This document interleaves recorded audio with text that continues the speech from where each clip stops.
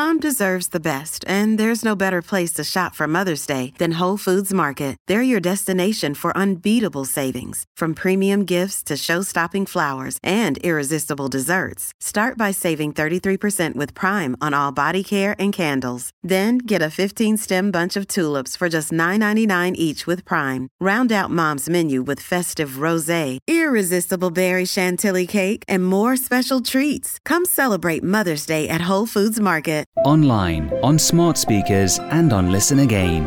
This is Food FM.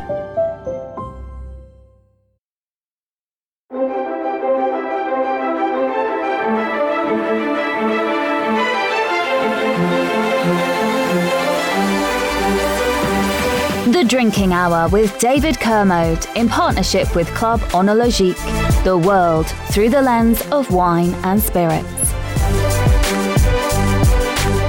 This week, Georgia, a special edition coming from this small, proud nation that's the cradle of wine.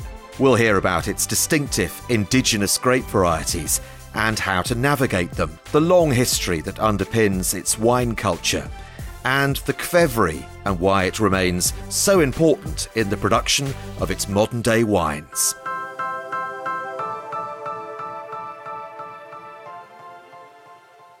Georgia.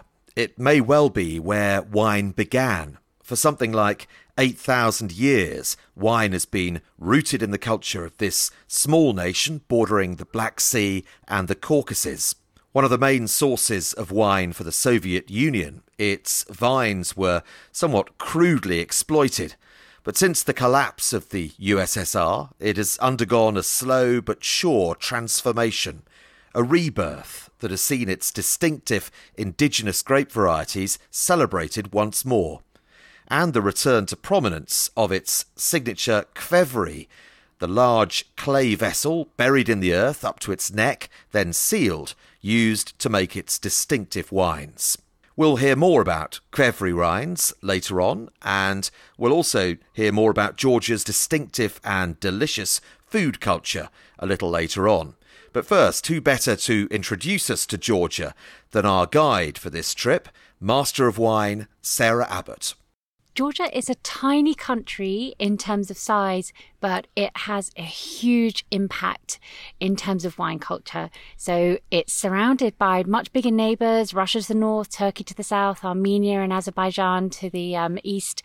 But Georgia is probably one of the places where wine was first made. So they think of themselves as the homeland of wine with many justifications. And it's a country that is really returning to our attention certainly in the West, because although Georgia's been making wine for at least 8,000 years, when the Iron Curtain came down, it was kind of separated from us. But what's been happening in the last 10 to 20 years is that Georgia is turning to the West, and we are seeing now this huge, certainly expansion in Georgian wines listed and available and sold in UK wine shops. And it offers really unique and delicious wine styles, its own unique grape varieties, and this very special UNESCO cultural heritage protected wine vessel called the Qvevri. And it's really got something for everyone. And we're definitely going to talk about the Qvevri at some length later on, but a bit more about the history, because under the Soviet system, it was a wine-producing nation. And that's something of a mixed blessing, isn't it? Yes, I think that on the one hand, when the Soviets basically took Georgia over, the thing that was positive is that they designated Georgia as the part of the Soviet Union that produced wine. So Armenia was designated as the brandy place, Georgia was designated as the wine place.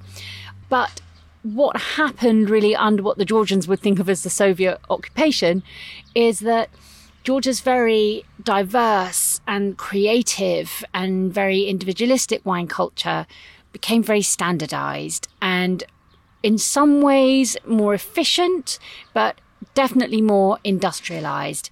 And just to give you an idea, under that system, there were no private wineries or individual winemakers. All the land was owned by the state, all the vineyards were owned by the state, certainly for any major production.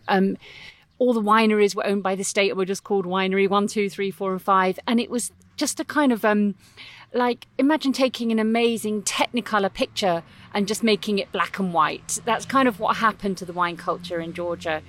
So really what was happening now in Georgia is over the last sort of 30, 40 years, it's like a phoenix coming back to life and really returning to this very vibrant, creative, diverse wine culture with very high quality wines and amazing enotourism as well. And the Georgians themselves have always loved wine, haven't they? I mean, we have a wine culture going back thousands of years here, don't we?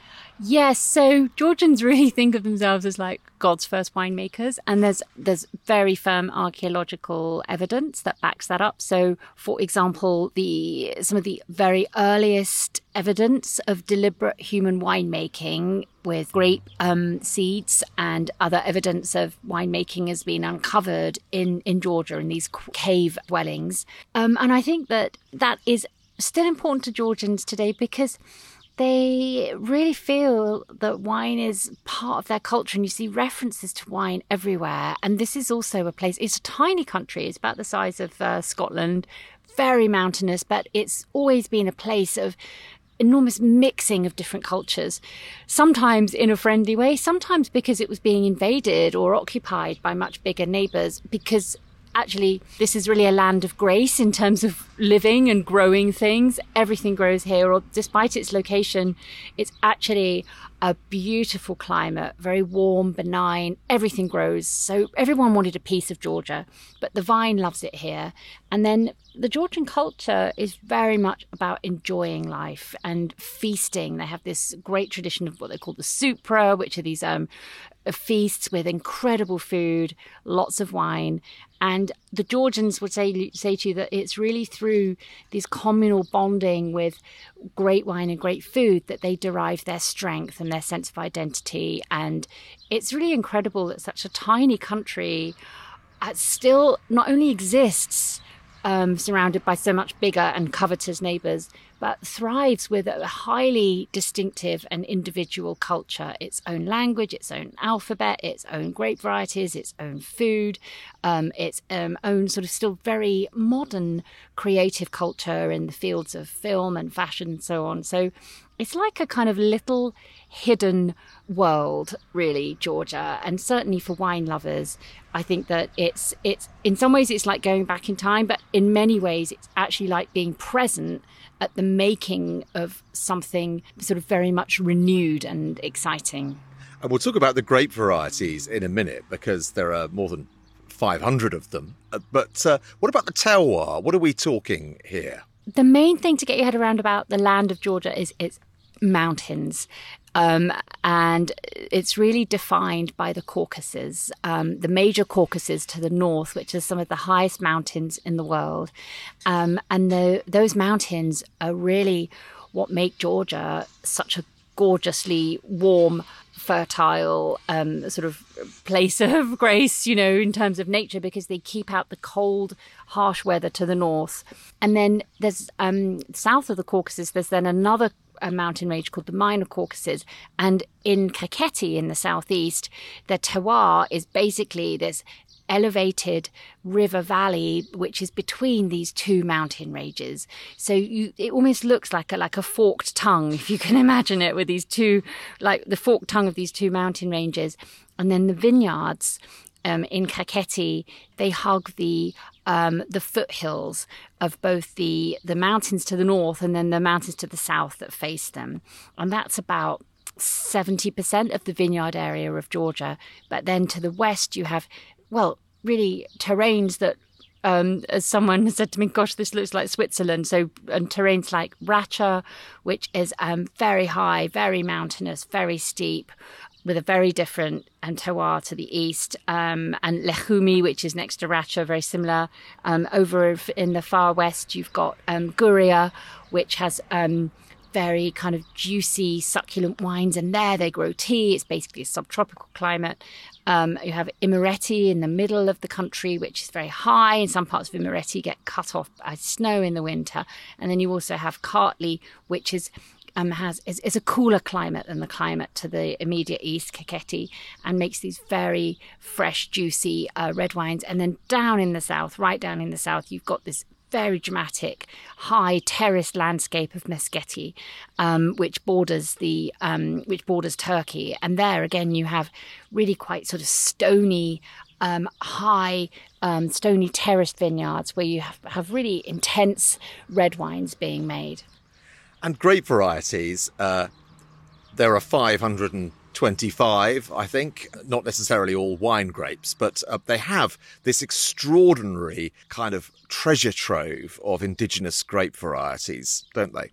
Yes, they do. So there are 525 that have been identified, and they are kept in a sort of open-air vineyard museum, if you like, which is owned by the government. So they have samples of all of these 500 varieties growing in this vineyard. And the government has also sponsored a program to do these studies to plant the vines, make tiny quantities of wine from them, and then advise wine growers on which grape varieties they could consider when they're expanding their vineyards and so on. So it has this incredible richness of grape varieties, and they're not related to anything else you've ever heard of. Even if you're really into your wine, you come to Georgia and everything is new and unfamiliar and strange and delicious.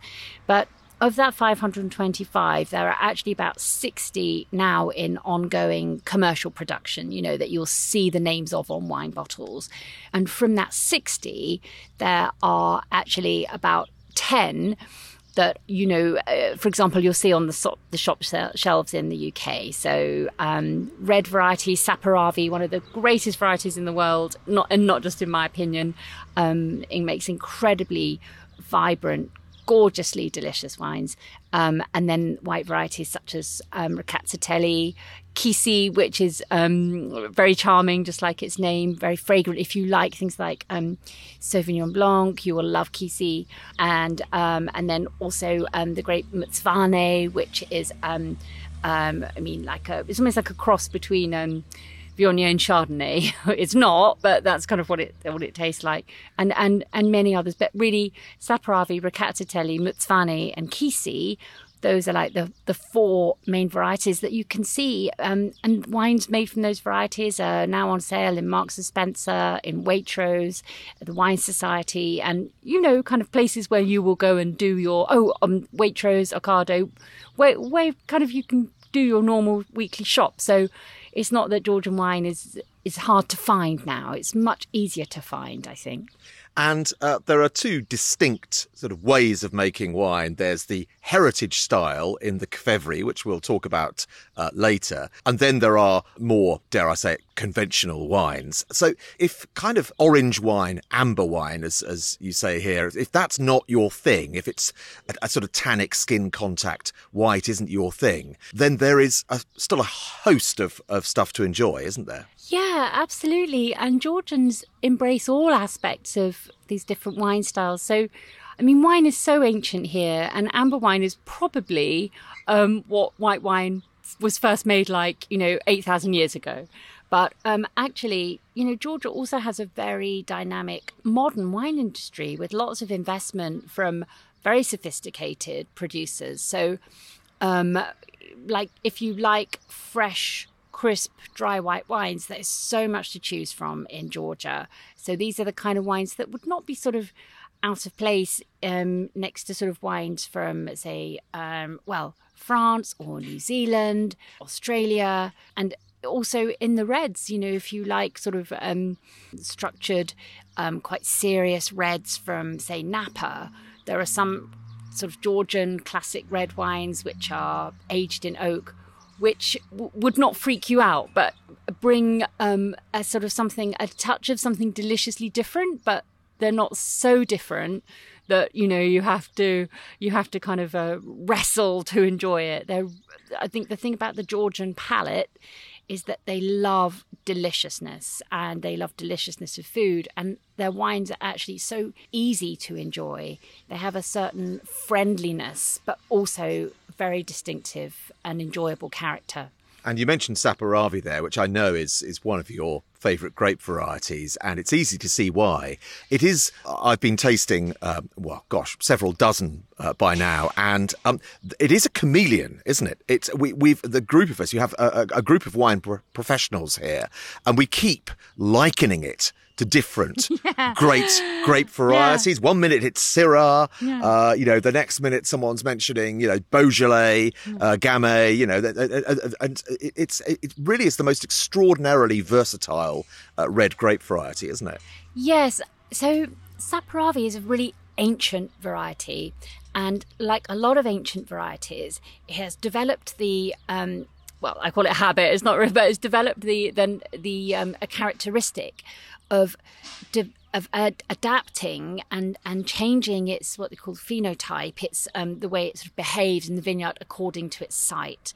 So you get like lots of different clones or sort of sub-varieties of Saperavi, but they all do share certain characteristics. So very deep colour. Naturally, it keeps acidity, which is really useful for warm climates. The vine itself is hardy, and even hardy in cold temperatures, but as well it's very tolerant even of drought. So it's a real kind of survivor. But then the wines themselves always share a certain intensity and a very clear perfume. In terms of like the mouthfeel, the texture of the wine Saperavi is always, I think, has a certain plushness without being thick or heavy. And it can be a real chameleon because it's planted in so many different locations, but it can be like fresh and juicy, made in stainless steel, almost something like a Barbera. It can be very serious and quite extracted and then aged for a long time, for long aging and going through Élevage in oak. It can it makes fabulous Crèvery, which are the clay fermenting vessel wine, which then it has real kind of vivacity and kind of texture and tension. So yeah, I do think it's a wonder grape. Certainly what we see in the UK is that Saperavi is the single biggest selling Georgian wine style, and it's just so incredibly likable, and and I do believe it is one of the noble grapes of the world, and we just need to sort of pay it a bit more attention and do some sort of keep back some library vintages and probably do a vertical tasting of like 20 back vintages or something in 20 years' time to prove that. Sarah Abbott, MW, on the many faces of Saperavi. Well, as she mentioned, in the course of its long history, Georgia has developed a unique winemaking technique, making those wines in Crèvery. The clay pots might almost have disappeared in the era of the Soviet occupation, but they now account for somewhere between 10 and 15% of the country's wines. It's a difficult and challenging winemaking technique, but it certainly makes for distinctive wines, and demand for the Crèvery now comes from all over the world. Irakli Cholobagia has been in the wine business for more than 20 years in Georgia. He's worked tirelessly to put the country on the global wine map, and he now has his own winery, Wet Dog. I asked him to explain what makes the country so distinctive. Well, yeah, I mean, the first thing, what makes Georgian wine unique from, not unique, but different from other regions' wines. These are basically three aspects or components as well. The first is the amber style of wine. It has a second name of Crèvery phenomenon. So we basically make amber wines in Crèvery, which was a tradition, which is a living tradition until today. Indigenous Georgian grape varieties, which is new to the world, and they're really different from, I'm not saying they're the best or better or something else, but they're different. So they have their own identity, and they have their own style, and their own, taste and stylistic profile. And the third is the history of, history which is really ancient, which is uninterrupted basically until it's a living tradition until now. So I mean, in terms of wine, as I said, we have many indigenous grape varieties, over 500 of them, but right now in commerce we only you can see around 30 to 35, because during Soviet times, many of them were not industrially produced. So basically, they kept only 5 or 6 varieties for the industrial reasons because of a massive production in those times. But it's a good job that they maintain Georgian varieties, at least. Yeah, and thank God they did. Yeah. We have the dominance of basically 2 grape varieties. Right now, they make up approximately 90% of total yield, which is Katsiteli for the white grape variety and Saperavi for the red. The first, encounter with Georgian wine is an amber wine, or Kvevri wine, what we call it. Kvevri is the name of the vessel in Georgian. It's a clay vessel which is dug on the ground, egg-shaped clay vessel, which is a perfect vessel for making this style of wine. And I'll tell you why. Because this egg shape provides, it does 90%, even more than that, of the job of the technical winemaking. When you crush the grapes with the stems and with the skins, after fermentation, all these stems and skins are going down on the bottom, and wine is going like a natural kind of filtration. And then you leave it for 4 to 6 months, and then the wine is ready. In those times, you can rack it. It depends. It's like a paint you have on a palette, and a winemaker is like a painter. You can do. It's an enormous. Like all the wines, not only Georgian, but even this amber style of wine has huge amount of range you can play around with. Either it's 6 months, or you can leave it for 2 years in Kvevri. You can make it as young to be consumed.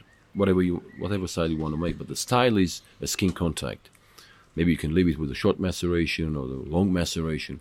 But I'll tell you, some of the grape names, most of the grape names in Georgia have their own meaning. For example, Katsiteli, wise. It's a very interesting grape. If you translate Katsiteli, it means red stem. Ka is stem. Tsiteli in Georgian is red. So when the stem is red, it means it's ripe. So that's why the Katsiteli grape is one of the perfect varieties to make amber, skin contact, long maceration style of wine. Because the stems in itself, they protect wine from the oxidation. That's why they leave it with the wine. And in Georgia, we called it Kakhetian style, because in eastern Georgia, they still have this style of wine. They make it like that, with the stems 100% stems, 100% skins, all the time. And it has this history. Why are they doing this? Because if you use some other grape variety stems, you have to be careful. You have to see and make sure the stem is ripe or not. If it's green, then you have these green characters in the wine, which is not good. Tsvane, we have another grape variety. And Tsvane in Georgian means green, but it has a lot of deep and intense aromatic profile with a lot of white fruits, and it's you can also make amber wines with that, with this long maceration as well. But also when you make it in a classical style without any skin contact, young, it's also very pleasant. It's very different from Katsiteli in terms of the profile. As per your question, was that how do you meet Georgia? When you meet Georgia, I think the best introduction is the amber, or like you call it over there, it's orange style of wine. By the way, it's a very interesting point that we don't call orange or amber wine here. For us, it's white wine. Because it's the skin contact. It's always like it's not a tradition, but it's the way of the wine making here. Well, red is obviously you have to make it skin contact. But our style of wine was the skin contact for the whites as well. Orange wines can be very tannic, slightly off-putting, yet here in Georgia, amber wines, there's a scale of tannic from very light and delicate to sort of more full-on. And actually, a delicate amber wine is not, to my mind, really like a kind of tannic orange wine. It's much more nuanced and delicate, isn't it? Yes, sure. And like I said, you can even make really big wines from the white skin contact whites. There's one winery. It's a monastery, and they still have this wine, and they kept this wine for 9 years in Kvevri, from the harvest time. 9 2007. years. Yeah. Wow. And it's quite different. It's not. I mean, it's complex, but it's not. Its tannins are already kind of low. It's like smooth. It's not very intense and rough tannins. It's very smooth and it's really well balanced right now. And it's quite different. It's Cacciatelli, but you can experience these Cacciatellis in a different style, even European style, like we call it, classical style. But the best thing, this name gives you the idea what is the best to play around with this or that grape. So, Cacciatelli is the white grape which gives you an opportunity to make young wines, like ready-to-use wines, right, after 2 months, 3 months. At the same time, to make it big and complex wines as well. There are some other really appealing white grape varieties. Tzfani, Kisi spring to mind. That are Kisi very easy to remember. Yes, Kisi is very easy to remember, but Tzfani is a bit harder, but well worth trying. It's been one of the hit grapes for me of my visit here. Kisi is fantastic as well. These are grapes that are really well worth trying on a sort of on a route map through Georgian white grape varieties, aren't they? Yeah, we can. Yeah, the Kisi Tzfani, by the way, means green in English. And it has, we have several grapes which have this root of green, like Gruner, Veltliner, it's green kind of thing. So also with Tzfani, you can make skin contact wines as well, like long maceration, complex wines. But at the same time, as their aromatic profile is very intense, so you can make very fruity, young and refreshing wines. The same with Kisi. Kisi is more like a floral. It has a floral and flower, valley, perfumey, aromatic profile. So the same, you can do the bunch of the different styles of these kind of wines, starting from the easy to drink, even sparklings as well, and complex, heavy macerated, complex skin contact wines. So in terms of remembering the names for the Westerners, the Kisi and Tzfani are the best to start with. Yeah. Kisi is the best. Yeah, I think Cacciatelli. Cacciatelli, Once you get it in your head, it's not so difficult. And then we can't not talk about the hero red grape of Georgia, Saperavi. Saperavi is very complex grape, and in my experience, I think Saperavi is a big one, and there are different styles.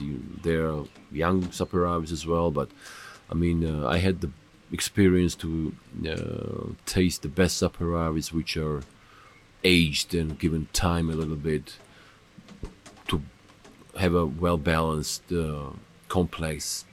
And when you hear Saperavis, it's a full-bodied, very big, sort of big gourmet wine.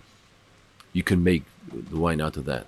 Of course, you can make rosé as well. It's really difficult to make a rosé as well, but when you hear Saperavi, it's something big. And at the same time, as you know, this is Tenturia grape variety, which is the flesh also is not red, but the veins around the flesh is also red, so it's very difficult. There's no way you can make white wine from Saperavi, so it's like Portuguese Touriga Nacional. It's like Tenturia grape variety, so it's very, very complex, and we had this aromatic profile of Saperavi is basically, as was identified recently, it has cherry, deep, plum, dried plum, and also red berry, blackberry character in the taste. And it makes very crunchy, very cherry red wines, doesn't it, as well? Very, and it's very fruity. It's very fruity, and also we have this style.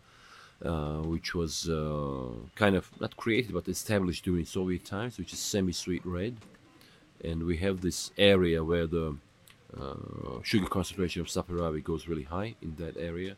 We have this very popular semi-sweet red range as well from this area, which is very popular, which was popular during Soviet times, and Even now they still enjoy this style of wine. So Georgia has also become the producer of this semi-sweet style of wine. But in some cases, it's not sweet wine. It has this off-dryish, fruity, and very complex character. Lots of concentration. Lots of concentration of fruit. Lots of it. Yeah. So it's very interesting variety, by the way. Peri means color, and if you translate literally, it means giver of the color. Which makes a lot of sense when you see the colour. You don't want it on a white shirt, that's for sure. And when it goes into a Qvevri, tell us about Saperavi's character in a Qvevri wine. Well, Qvevri, it's very hard to kind of, distinguish the characters of red wine of Qvevri or the tank-made Saperavis. In the whites you can see that because Qvevri is the vessel for making long or short maceration wines, white or red as well. But there's a big debate, by the way, that there's a group of people who says that Qvevri contributes to the aromas and taste in the wine. And there's a group of people who said it's the vessel only that helps to create the skin contact wines. But also, there's no such. If somebody says that it has this Qvevri smell, it means that maybe something could be wrong with the wine, because it's it's clay. If it's a kind of a wetty character, it could have this kind of thing. But it's in some cases tolerable. You can identify this minerality in the wines. Basically, in the red, you can't see this very big difference. In the whites, skin macerated whites, you can see the big differences between the Qvevri made and tank made wines. But in the reds, as it's like with the skin contact anyway, in the tanks and the Qvevri as well. But Qvevri could give the character of this earthiness and minerality because it has the pores inside, the natural pores, which also provides for the micro oxidation in the wine, and maybe it could play the kind of a role of giving this character of minerality to the wine. But it's very in a rare cases where you can identify in Saperavis. It's a basic kind of thing. But if it's too hard and intense, that it means that could become kind of faulty in the end. But when it's kind of has this, you could still feel the taste of wet stone. Maybe you can identify this kind of a taste and aromas in the wine, basically in the reds. They seem to have a real energy, Qvevri of course, wines. A big vigor, and because it's when you make wines in Qvevri, the whole this fermentation process. This Qvevris create this kind of a vortex during fermentation, and it's only maximum we use now 1,200 to 1,500 liter Qvevris, but also there are 800 liter Qvevris as well. So this kind of a complexity of this wine is depending on the size of the Qvevri as well. So the smaller the Qvevri, the bigger is the tide during the fermentation, and it all does in its own way. And when the sediment goes down, it's like relaxes and it sits there. So it's like, and also, and it gives this vigor in the end. And skin makes by the way, in Georgian, we also call skins deda, which means mother. So without skins, we call motherless wines. So skin is a very important thing it's kind of it has this kind of a symbolic thing to a human birth and the wine birth, because of the egg shape. The egg produces new life. So the egg shape of Qvevri produces new life for the wine.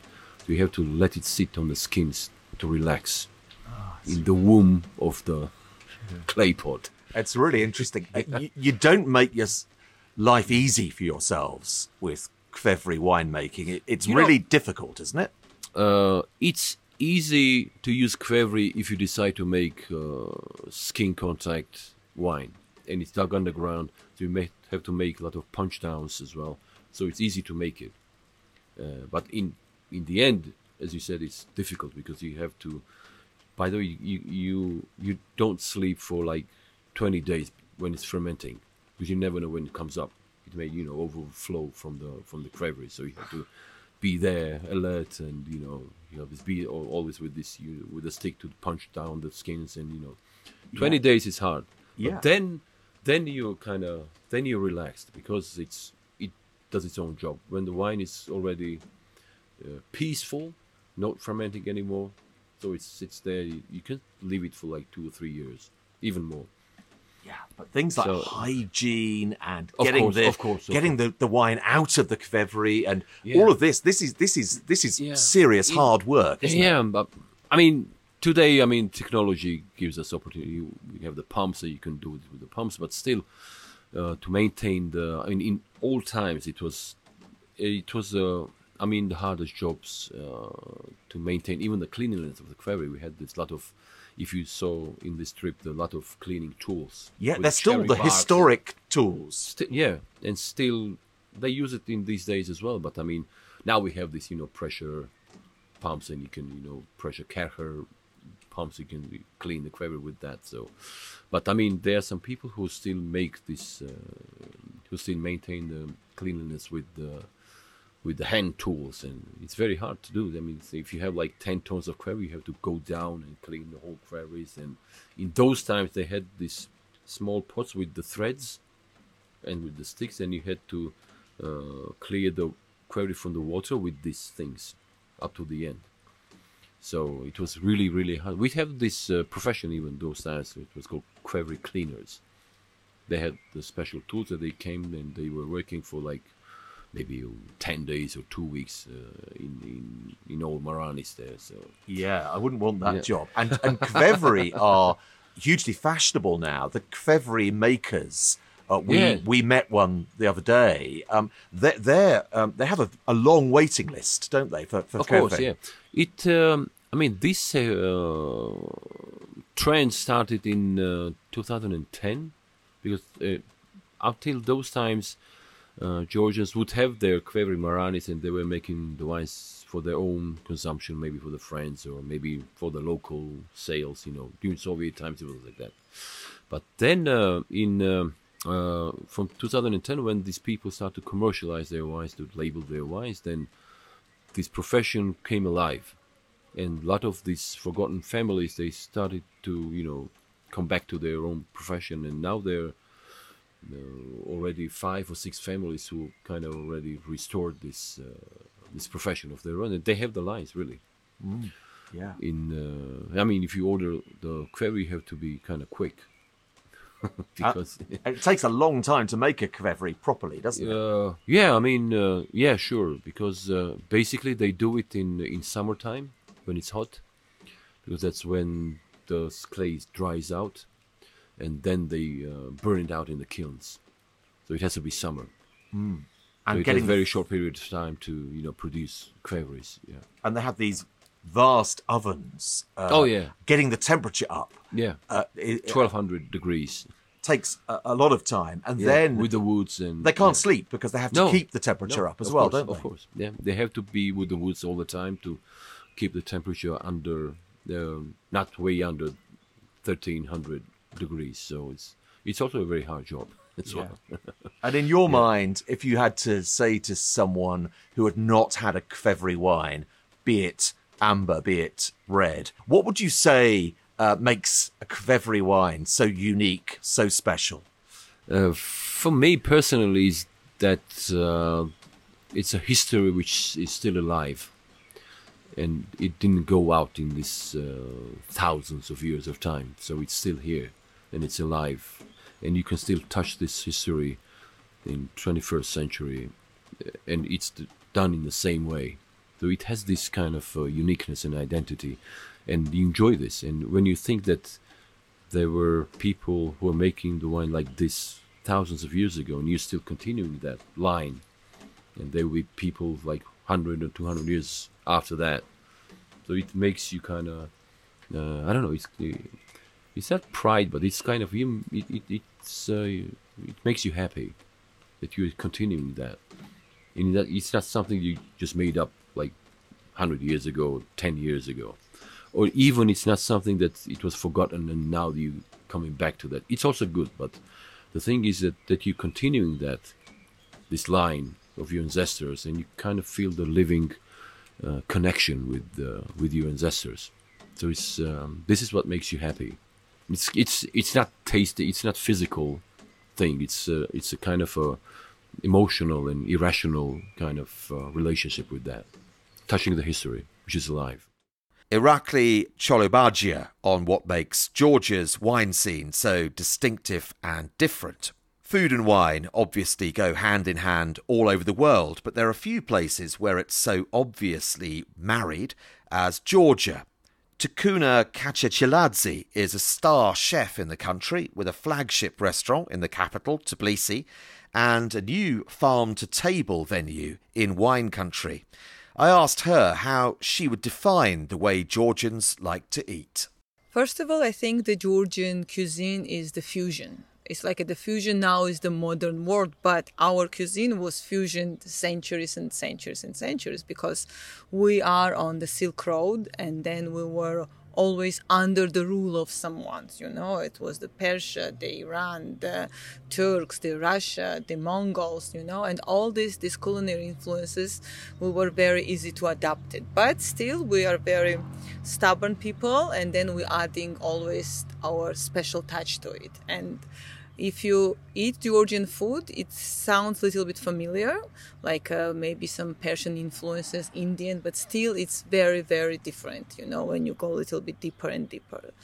And what is most important in Georgian cuisine, it's like a supra, because we like to share, and we have the long tables and all the family and friends coming together, and it's all about, not only about the food, it's about the old experience, about the sharing, communication, love, toasts, tamadas, and sure, the wine, because the wine is the must. No surprise. Even the lunch, we drink some wine. For dinners, for 100%, but in the lunchtime, we also drink a little. So. And the supra is amazing because you arrive at the table and there is food already there. Yes. So it looks like to use a modern analogy, it looks like an Instagram picture of a set table, and then the food just keeps coming. Yeah, this is this also like a Persian influence a little bit, but it's like it must be food on the table, because this is our tradition. As the guests when come, they have to see the food on the table, and then the food is coming and the hot dishes are coming. But what is important, nothing goes away. Everything is taste. So. And this is because you can always go back to where you were starting, and it's very, very interesting. Very few countries have this habit, to dine like this. The emotion that comes across the most as a visitor here is the sense of generosity. Yes. Yeah, we are very generous people, actually, and we love the guests, It's a Georgian proverb, the guests are from the God, and then you give everything to the guest. Maybe if you have the last chicken in your fridge or the last bottle of the wine, it's in our genes to share it, because otherwise it's like you think that it's like a bad something bad happened to you. So that's why giving away and sharing is very, very important for us, and it's in our blood. It's very important. And wine is very much in the Georgians' blood in terms of gastronomic culture, as you say, isn't it? Absolutely. And we not only drink wine, we also cook lots with wine. And the most famous Georgian recipes are cooked with the wine. And then we cook always with the wine what we drink. It's like we don't have this term like a cooking wine. It's not there are lots of cultures have a different kind of cooking wine. So we cook with the wine what we drink after. So, and this is the must. So that's why we love wine very much. So. And you've just paired a number of dishes exquisitely to Georgian wines. Tell us sort of what excites you about Georgian wine. You know what? This pairing, it's something new in Georgia, because we don't, traditionally, we don't pair food with the wine, because we have these amber wines, which are universal, you know. You can drink with the appetizers, you can drink with the meat, you can pair beautifully with the meat, pork, chicken, you know. And on the Supra wine, most of the time is the amber wine, like Cazitelli or Cuevre, which made in Cuevre. So the tradition of the pairing wine with different, this is very new.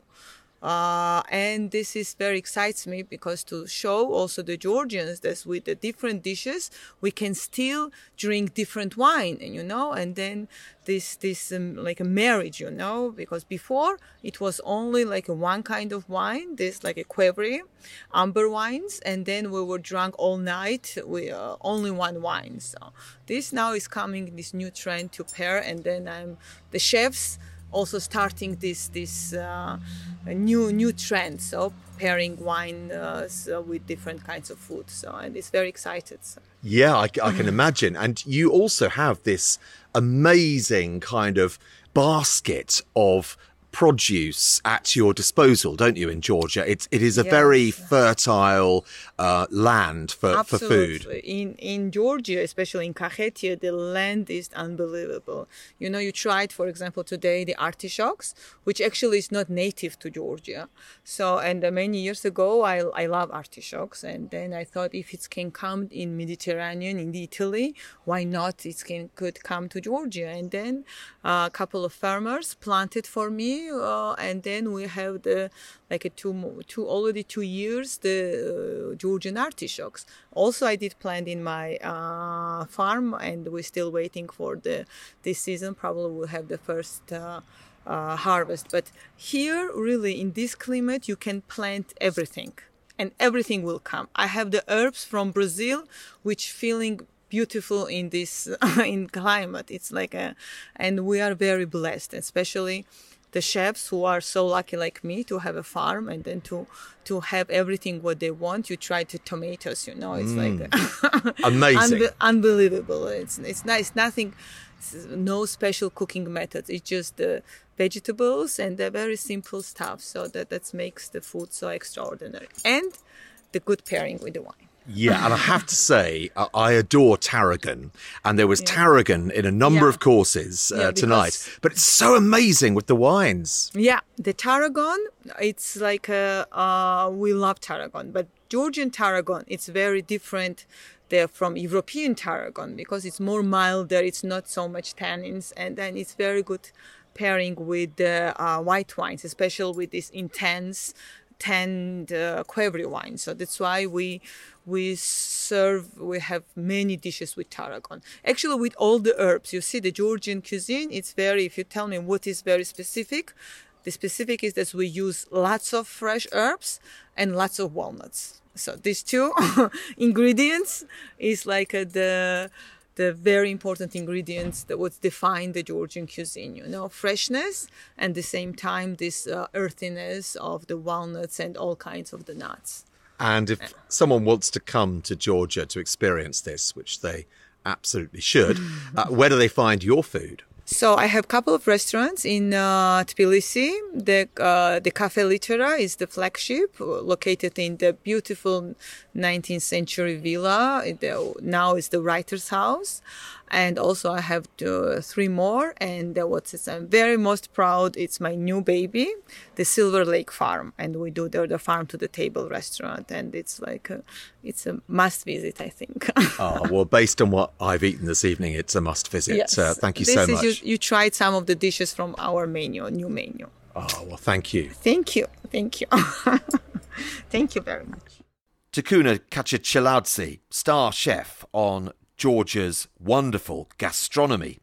And if you're inspired by the thought of Georgian cooking, by the way, or indeed Georgian wines, or just travelling here, then do check out Carla Capalbo's inspiring book, Tasting Georgia. The Drinking Hour with David Kermode in partnership with Club Onologique, the world through the lens of wine and spirits. Let's round off with the IWSC medal winners from Georgia. The judges came here last autumn to assess wines in situ in Tbilisi across 2 days of tasting. Almost 500 entries were received, double the anticipated number, resulting in an extra day of judging. Gold medals were awarded to 16 entrants in total. There were 63 silver medals and 209 bronzes as well. Here's just a small selection of those gold medal winners to inspire you. Here's the highest score, a whopping 97 points for Ruispiri Kvevri Rakatsiteli 2021. This from Kakheti, 100% Rakatsiteli. The tasting note, a proudly aromatic wine with intense, balanced flavours of ripe, juicy pears and apricots. Possesses an attractively long, generous finish that keeps on giving. Beautifully crafted and perfect for aging. Another impressive gold medal winner with 96 points, Satrapetso Saparavi 2019 from JSC Talavi. The judging panel's tasting note for this one, which I think was actually judged in London. An open, inviting and dense nose with exuberant black fruits, the richness of fruit and hints of leather, savoury spice, with ripe, lush fruit complemented by dark chocolate and plush tannins. Here's another 96-pointer, so a strong gold, Erekles wine 2020 from Casarelli Cellar, a blend of 35% Kisi, the same percentage Rakatsiteli, and 15% Matsvani Kakuri, and 15% Kikvi. The judging panel said this: beautifully crafted with baked fruit and spices on the palate, mouth-watering and well-structured with a long finish, leaving you wanting more. Chelty Winery Kvevri Kisi 2020 won its gold medal with 95 points. The judging panel was chaired here by Sarah Abbott, MW, who you heard at the start of this edition of The Drinking Hour. And then there was a combination of visiting international judges and local experts. Here's what they said about this Kvevri Kisi 2020 from Chelty. Refined and complex notes of dried apricot, raisins, dried mango, marmalade, roasted almonds, cooked yellow figs, chamomile flowers, fresh herbs, and a hint of saffron on the nose and palate. Delicious freshness and a great cheese rind texture. It's a great tasting note for that wine, because I was lucky enough to taste that Kvevri Kisi 2020 myself on our travels. So a worthy gold medal winner. And finally, for this famous five, another gold, 95 points for Tico Estate, The Edge, Saparavi 2018. The tasting note says this: opulent and expressive. This has bright, fresh berry fruit and bold notes of herbs, spice and chocolate. With great intensity of fruit, there's also plenty of structural support from oak and acidity, with both power and precision, suggesting this has aging potential as well as drinking well now. And that's it for this special edition of The Drinking Hour from Georgia. My thanks to my guests and also our hosts on this trip, the various wineries and establishments that looked after us.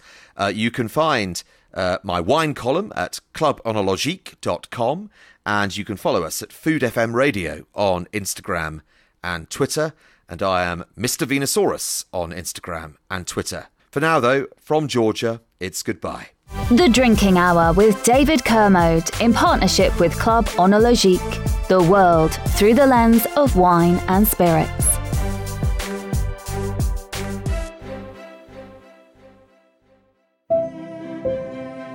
To find out more about Food FM and our content, go to foodfmradio.com.